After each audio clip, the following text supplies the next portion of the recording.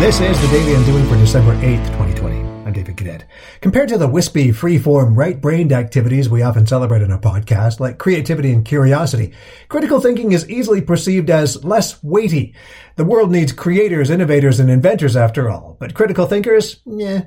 Don't be fooled. You need to think critically every day. You will live better, work better, play better, create better by thinking better. At this time of year, when term papers, reports, essays, business plans are pouring into my inbox, awaiting my evaluation, oftentimes the ones I find most enjoyable to read are the ones which clearly demonstrate inference.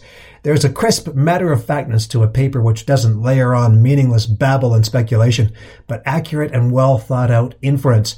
If there is any truth to the adage that more is less, you can thank critical thinking for making it so. What can you infer from the slew of information coming your way today on the Daily Undoing?